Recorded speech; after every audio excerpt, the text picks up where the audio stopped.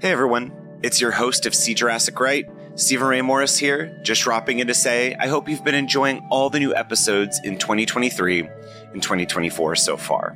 There are new interviews with filmmakers, musicians, scientists, the screenwriter of Land Before Time, audio essays about the rich history of the Jurassic Park and Jurassic World franchise, and all the news about the upcoming animated show Jurassic World Chaos Theory and the as-of-yet untitled Jurassic World sequel coming next summer.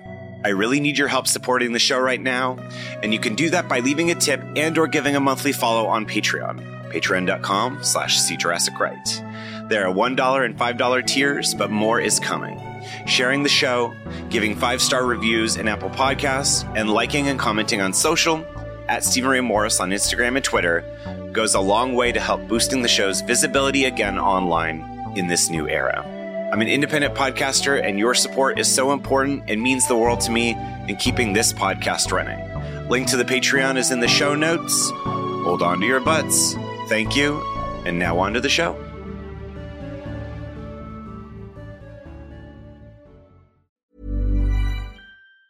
Hey, it's Ryan Reynolds, and I'm here with Keith, co-star of my upcoming film, If, only in theaters May 17th. Do you want to tell people the big news?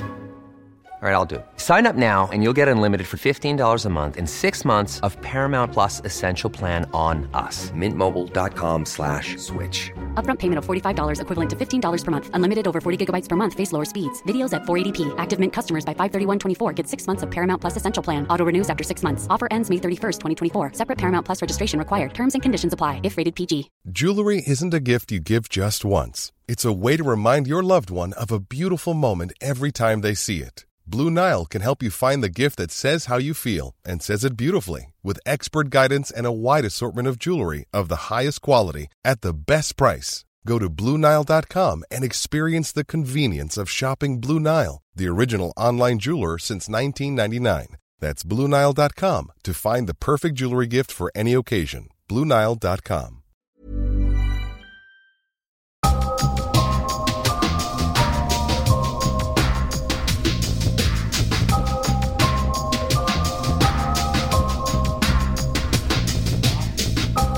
Hey everyone, welcome to See Westworld Right, Episode 7, Past Pawn, Episode 7 of Season 3.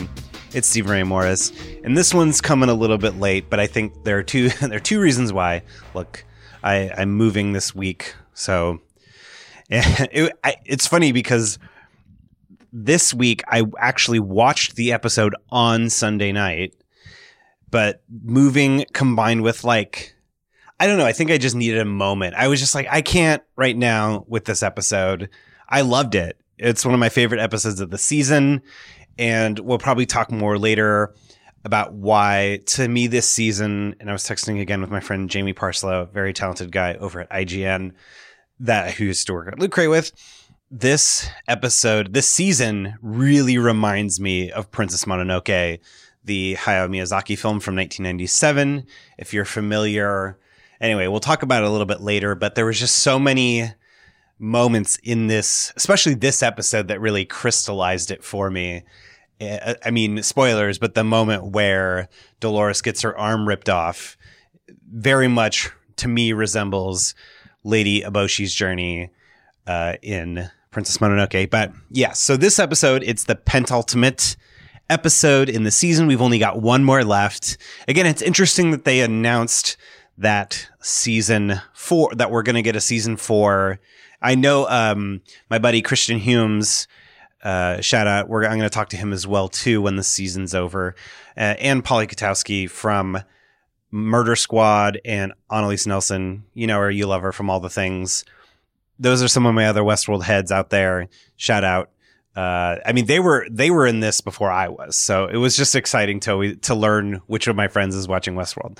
Anyway, where was I? Oh, it's interesting that they announced the new season kind of, I think they either announced it before episode 6 or 7. Either way, I think to me that's a good thing because, again, I think we mentioned it last week. This is a big conversation about, is this season going too fast or is it too slow? And to me, I think it's just right. I think to some people it's feeling too slow in a way, or too straightforward in a way. But I really think of if season 2 was an epilogue to season 1, then to me it almost makes sense that season 3 is a prologue or sort of an origin story for Caleb. Ashitaka is an origin story for Caleb's character. And so that's the reason why maybe this is feeling like a little too standard, a little too kind of one and done. And some people are also saying, that it's, that it's like we're rushing through it. But I don't think we're rushing it at all. Again, we talked about this last time, but it's like the cliches of the sci-fi world. I'd rather they rush through this and get to something more interesting personally, because again, this whole season's been kind of it's been playing in the box of future cliches, not cliches that happen in the future, but sci-fi cliches and tropes and stuff. And yeah, I feel like, who knows, maybe the episode that happens in a couple of days, because I'm recording this on Friday, isn't that interesting. Maybe the ending isn't interesting, but maybe the setup itself is more interesting. Kind of like Fallen Kingdom in a way. The Jurassic World Fallen Kingdom to me is the ending of the movie is really in some ways the most interesting, because the implications and the, welcome to Jurassic World, like that kind of thing. And so if the ending of this season ends with Caleb ascendant or Dolores having a new mission, maybe she's fighting for humanity instead at the end, I don't know, but just some big reveal or some twist that kind of recontextualizes the season and puts us in an exciting new place. I'm all for that, because again, I think if this season had been 10 episodes, I personally don't know.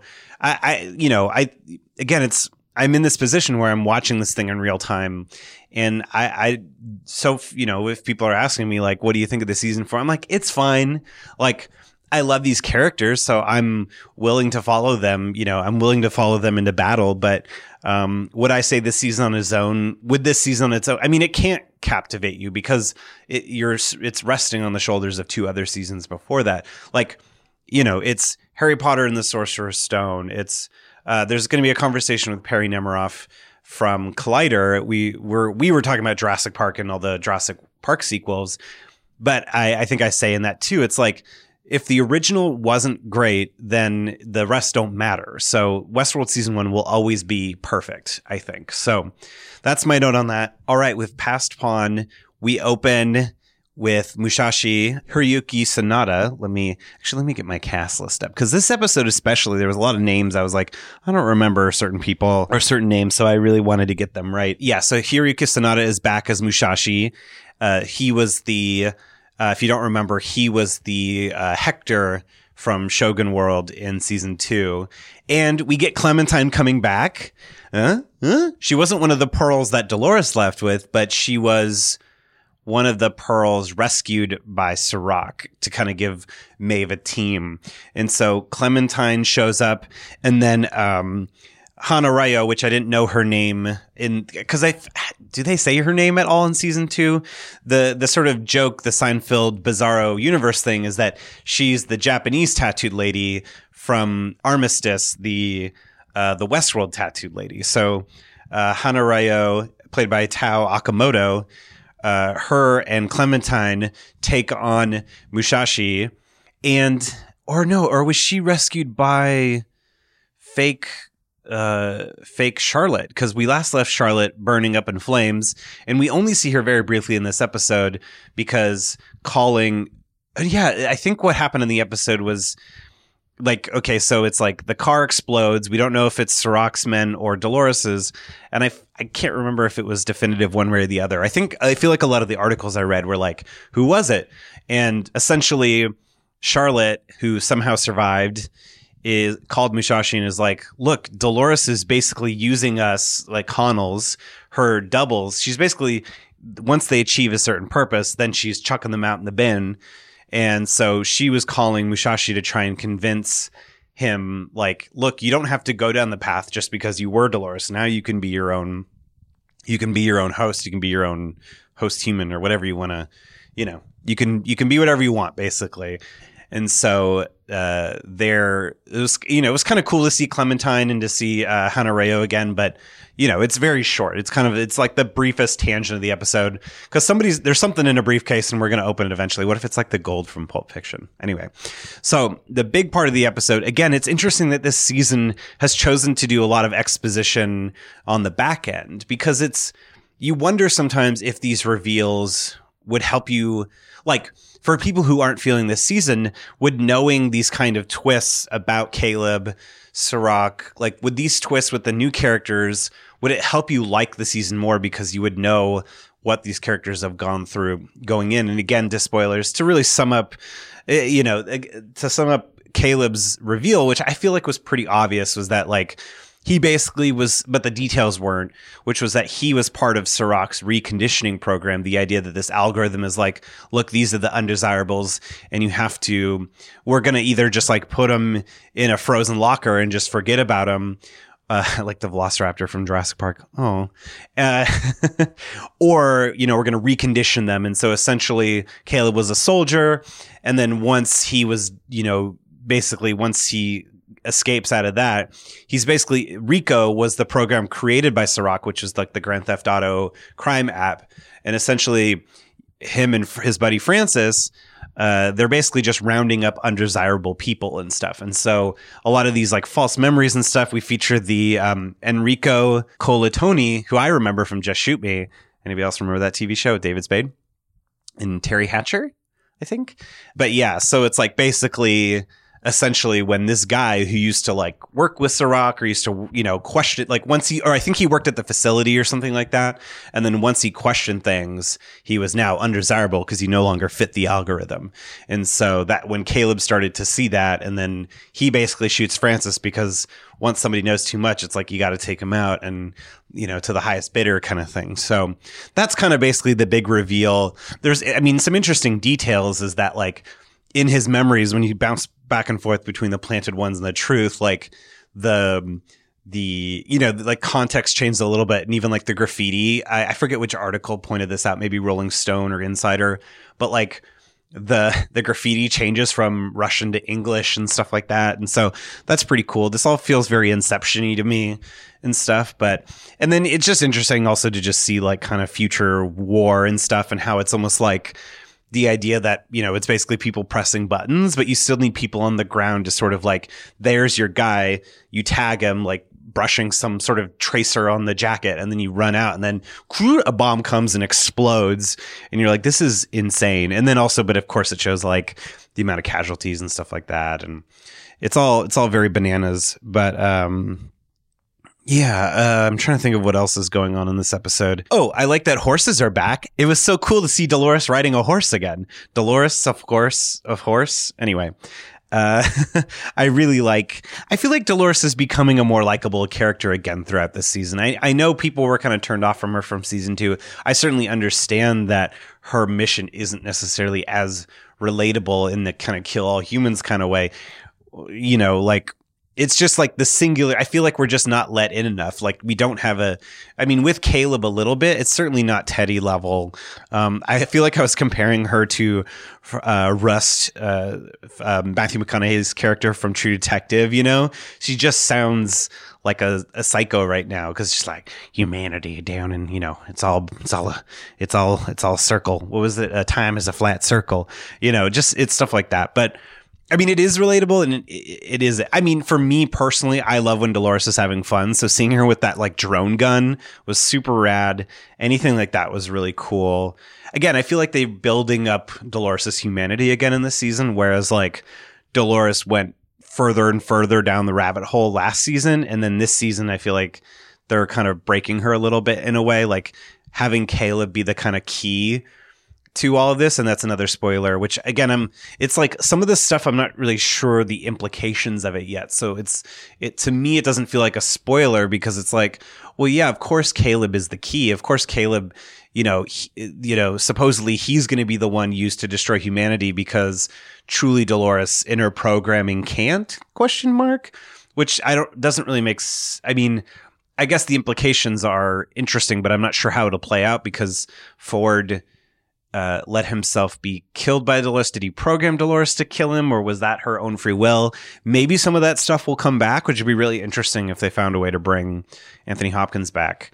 I would love that. That would be really cool. Yeah, I mean, that stuff really is like the meat of the episode before we get to the Maeve and Dolores fight in the kitchen. It's the Jurassic Park, Raptors in the kitchen scene. I'm loving the Jurassic Park references that are always thrown out in I feel like every couple episodes we get some sort of slight Jurassic Park reference, which I appreciate. But yeah, and so basically where Caleb and Dolores are heading is that institution, and it's really about Dolores needing Caleb to understand his past in order to be the key to either help save the host or humanity or both, or destroy humanity.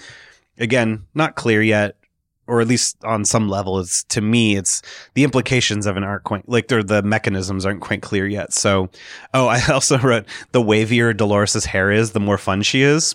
I think that's true. And so we go to this facility, Serac's facility, and then we also encounter Solomon, which is the earlier version of Reboham, the sentient AI.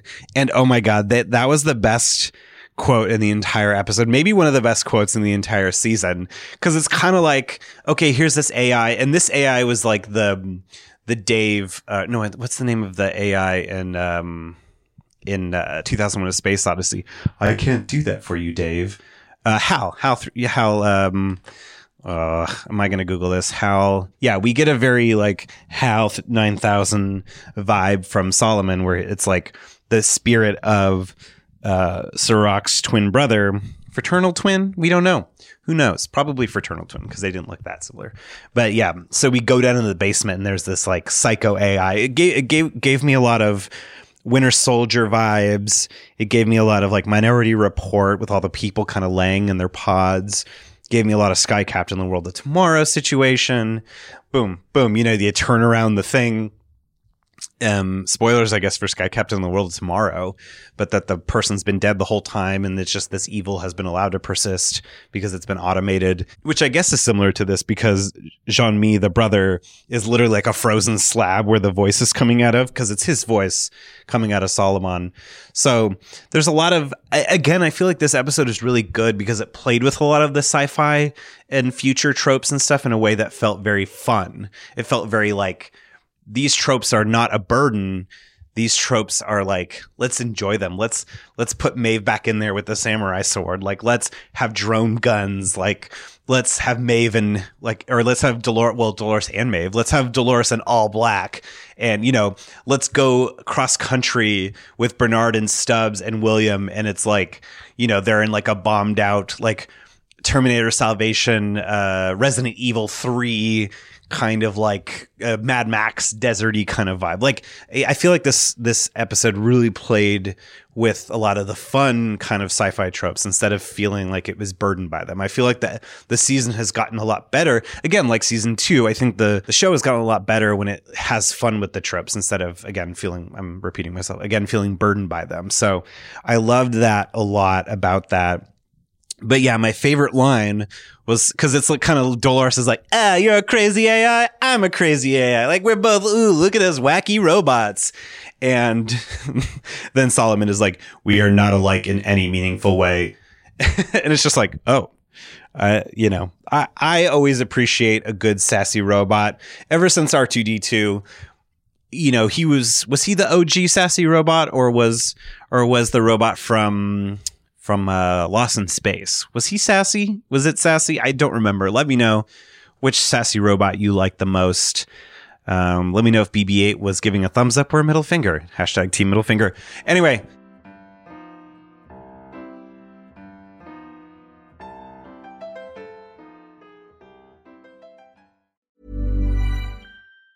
If If you thought the only way to get a more defined jawline with natural-looking results was through surgery, think again. Juvederm Volux XC is a non-surgical injectable gel filler that improves moderate to severe loss of jawline definition and can help you achieve natural-looking results with little downtime. Even better, this improved definition lasts up to 1 year with optimal treatment. No maintenance required. Improve jawline definition for a smooth, sculpted look with Juvederm Volux XC. For important safety information and to find a licensed specialist, visit Juvederm.com. That's JUVEDERM.com. Not for people with severe allergic reactions, allergies to lidocaine, or the proteins used in Juvederm. Common side effects include injection site redness, swelling, pain, tenderness, firmness, lumps, bumps, bruising, discoloration, or itching. There's a risk of unintentional injection into a blood vessel, which can cause vision abnormalities, blindness, stroke, temporary scabs, or scarring. Talk to a licensed specialist to find out if it's right for you. You should celebrate yourself every day, but some days you should celebrate with jewelry. Whether you want to commemorate an unforgettable moment or just bring some added sparkle to your collection, Blue Nile can offer you expert guidance and a wide assortment of jewelry of the highest quality at the best price. Go to BlueNile.com today and experience the ease and convenience of shopping Blue Nile, the original online jeweler since 1999. That's BlueNile.com. BlueNile.com. Speaking of robots, I looked online and I can't remember for the life of me because William calls, is it William or somebody calls one of the hosts a can opener? And I'm like, that is a reference. That is a very specific reference to a movie or a TV show or a book or something where people call robots can openers. And I cannot for the life of me remember where it's from. And I tried searching online. I'll try searching again, but I think it's the original Westworld maybe, or it's just a very specific reference calling a robot a can opener. Like, is it some old like film, like Méliès or something like that? Let me know if you remember where it's from. Some part of me also feels like it's Futurama. I don't know. I don't think it's Futurama because Futurama, if they said can opener, it would be a reference to something. Because Futurama, as far as referencing sci-fi and sci-fi tropes, is, you know, there's nobody in its class as far as one of the smartest sci-fi homaging referencing shows. Futurama, if you don't know, is one of my favorite TV shows. Sarah Iyer from the Percast and I actually almost started a Futurama podcast. And we recorded like 6 episodes. It never came out or anything. Actually, it's still going to be a few weeks, but Sarah and I are doing a Futurama cat episode. So keep that in your brain or when that comes out on the Percast in a few weeks. So anyway, back to the episode. Can opener reference. I need to know where that's from. Again, facility in the desert vibes. I'm getting a lot of Andromeda Strain. I'm getting a lot of Prey. Again, more sci-fi tropes. Prey and Andromeda Strain being other Michael Crichton works. This episode, the more I think about it, the more fun it is. And I think that's helpful for me. I'm realizing now as far as recaps go, I mean, obviously, when we watch the season finale, I want to be right there with you when it drops, and I'll be done moving by then. But yeah, I think it helps me more to have more time with TV shows for it to sit in my brain and for me to marinate. And yeah, I'm looking forward to these recaps ending, if anything, so I can talk to other people about this, like in a conversation form, because, you know, I've just been in here rattling it all rattling in my head, and it'll be nice to kind of make sense of stuff when it all ends, because then, you know, we've talked about this throughout this series, which is like, it's so hard to judge something when you see it in pieces. And so to actually get to sit back and see the big picture and where it goes and how it leads into season 4 and how it ties into the previous seasons, I think that's more fun to me, which is why to me it's also hard to do TV show podcasts if you're trying to do the X-Files method, which is talk one episode at a time and don't spoil anything ahead. And so much I think the joy of television, I think that movies don't have, is that you have all this time and this growth over the years, and you can see how things become relevant again, or threads drop off, threads get picked up, character Clementine coming back, you know, things like that, where it's like, whoa, that's so cool. I think even Esquire, I'll put a link to the Esquire article, but even Esquire was saying that there were clues to Dolores's plan in some of her conversations with Teddy in season 1. So it's just like stuff like that where you're like, yeah, you don't get that if you can't talk about the series as a whole. You know, imagine if you're doing, but even the way I did the Westworld series on SJR, I tried really hard to not look ahead on anything. So, you know, just so that I didn't spoil things for you and for myself, you know, because again, there is something exciting to discovering things for the first time. So I don't know, it's give or take. I've noticed some shows like Sunnydale Study Group, which was the Buffy podcast that friends Omar Najam, Holland Farkas, and Chris Bramante did. They might still be doing it. I know they kind of took a hiatus for a little while, but they were starting to do a thing where it's like they would, you know, each episode, you know, spoiler free for the future.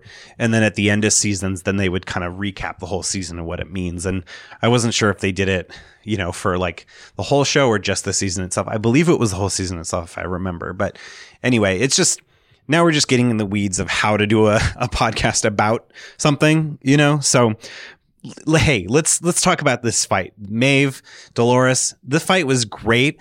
I love the buddy system that they had. Maeve had her giant drone and Dolores had her drone gun. So it was like, it very much reminded me of the Lord of the Rings, Gandalf and Saruman fight, you know, where it's like these powerful beings kind of like reduced to being very physical, because if they stepped outside of this kind of shed that they were in, the drone or the gun would fire at them. And so that was just, I mean, there's not a lot to say about it. It's just, it kicked ass. And again, it's like these two philosophies that it's like conceptually, you guys should be friends. You guys should be on the same page, but you aren't. And that's why, going back to Princess Mononoke, why I think this season for me has been picking up for me, because you have this idea of like, you know, there's this kind of purity and sense of justice and methods, which are like,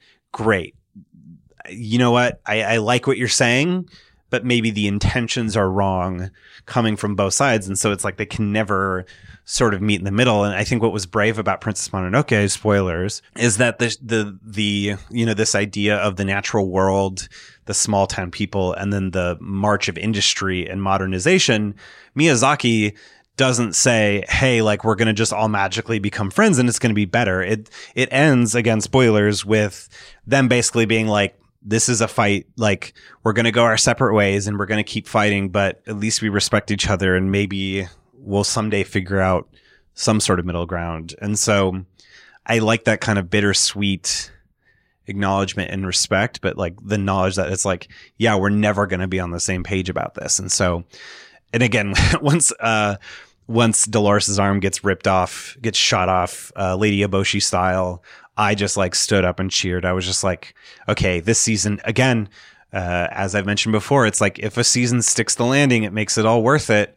You know, even if we're kind of questioning, you know, what the intentions are and what the sort of stakes are and stuff like that. I think this episode, in terms of action, in terms of drama, I think really delivered. And I think that waiting for Maeve and Dolores to finally get together, and I like in the behind the scenes, I think it was either Thandie Newton or Evan Rachel Wood mentioning, it's like, yeah, like you think that when these people are going to get together, these two characters, that they're going to be best friends. And it's like, no, they're on the opposite side of the battle. And I think it's done in such a way that it's heartbreaking, but it's also fun and funny and exciting and scary. And you're just in awe of them as they just tear it up together. So yeah, I got out of breath there for a second. So yeah, I don't know. I mean, I think that's it. I've been going for like 20, 25 minutes right now, 27 minutes. This is already longer than the last couple of weeks. So I think that's a great place to end it. Yeah, I think what William is still, I think personally, it's like Dolores poisoned William's mind. And I think that idea of like free will or not, I think, or am I alive? Am I a host? Am I dead? I think that stuff is, it's almost like I want it to be clearer, you know, because I think it is, but maybe there'll be a great reveal in the next episode to really solidify, Because I think in this last episode, Bernard and Stubbs, it's funny because it's like William is holding them hostage at the very end. He's like, I'm going to kill all hosts. Now I'm going to be the savior for humans. But for some reason, Bernard tells Stubbs, like, no, we still need him for something. And it's like, what is that? Is William the trump card to try and stop Caleb and Dolores? I don't know. What's Bernard up to in that sense? But I think it's revealed that essentially Dolores listed William as dead. Like, legally he's dead. But like, again, that question, is he dead, or is he a host? Like, yes, he has the like, I think there were some listeners commenting on the Instagram post I made for the last episode. It's like, did they show his hand? When did they show his hand? Because at the end of season 2, his hand gets blown off at some point by Dolores, I think, right? I think so. I'm pretty sure. I'm like trying to imagine it right now. But yeah, so there's still some questions there, but I hope they answer in a meaningful way that makes you appreciate, because I think the setup in the post credits of season 2 was so juicy because you were just like, oh my God. And throughout the season, it's been unclear. And so I hope we get a clear answer to be equally satisfying. So anyway, let me know what you think. Are you feeling like this season overall has been good? Has it been getting better for you? Are you the kind of person that likes when the landing sticks? Or are you sort of like, hey, no, I mean, I'd rather enjoy the ride. I mean, again, this is all new for me. I'm not used to binging a show in real time, or binging a show. That's no such thing. I'm not used to watching a show in real time. So I'm still learning through all this stuff, but I loved it. So I love this episode anyway. And I'm super excited to watch the final episode. And yeah, I hope I can watch it in real time and get back to you guys right away. I think that'll be more fun.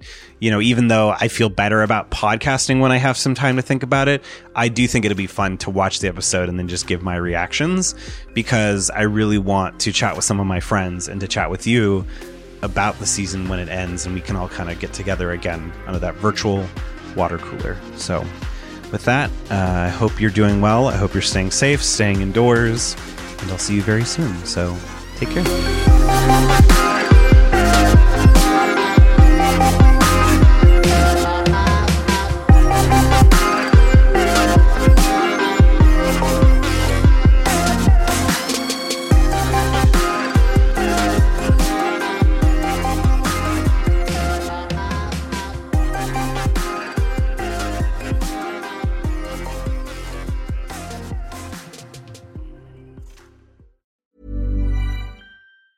Planning for your next trip? Elevate your travel style with Quince. Quince has all the jet-setting essentials you'll want for your next getaway, like European linen, premium luggage options, buttery soft Italian leather bags, and so much more. And is all priced at 50 to 80% less than similar brands. Plus, Quince only works with factories that use safe and ethical manufacturing practices. Pack your bags with high-quality essentials you'll be wearing for vacations to come with Quince. Go to quince.com/pack for free shipping and 365-day returns. Imagine the softest sheets you've ever felt. Now imagine them getting even softer over time. That's what you'll feel with Boll & Branch's organic cotton sheets. In a recent customer survey, 96% replied that Boll & Branch sheets get softer with every wash. Start getting your best night's sleep in these sheets that get softer and softer for years to come. Try their sheets with a 30-night guarantee. Plus, get 15% off your first order at bollandbranch.com. Code BUTTERY. Exclusions apply. See site for details.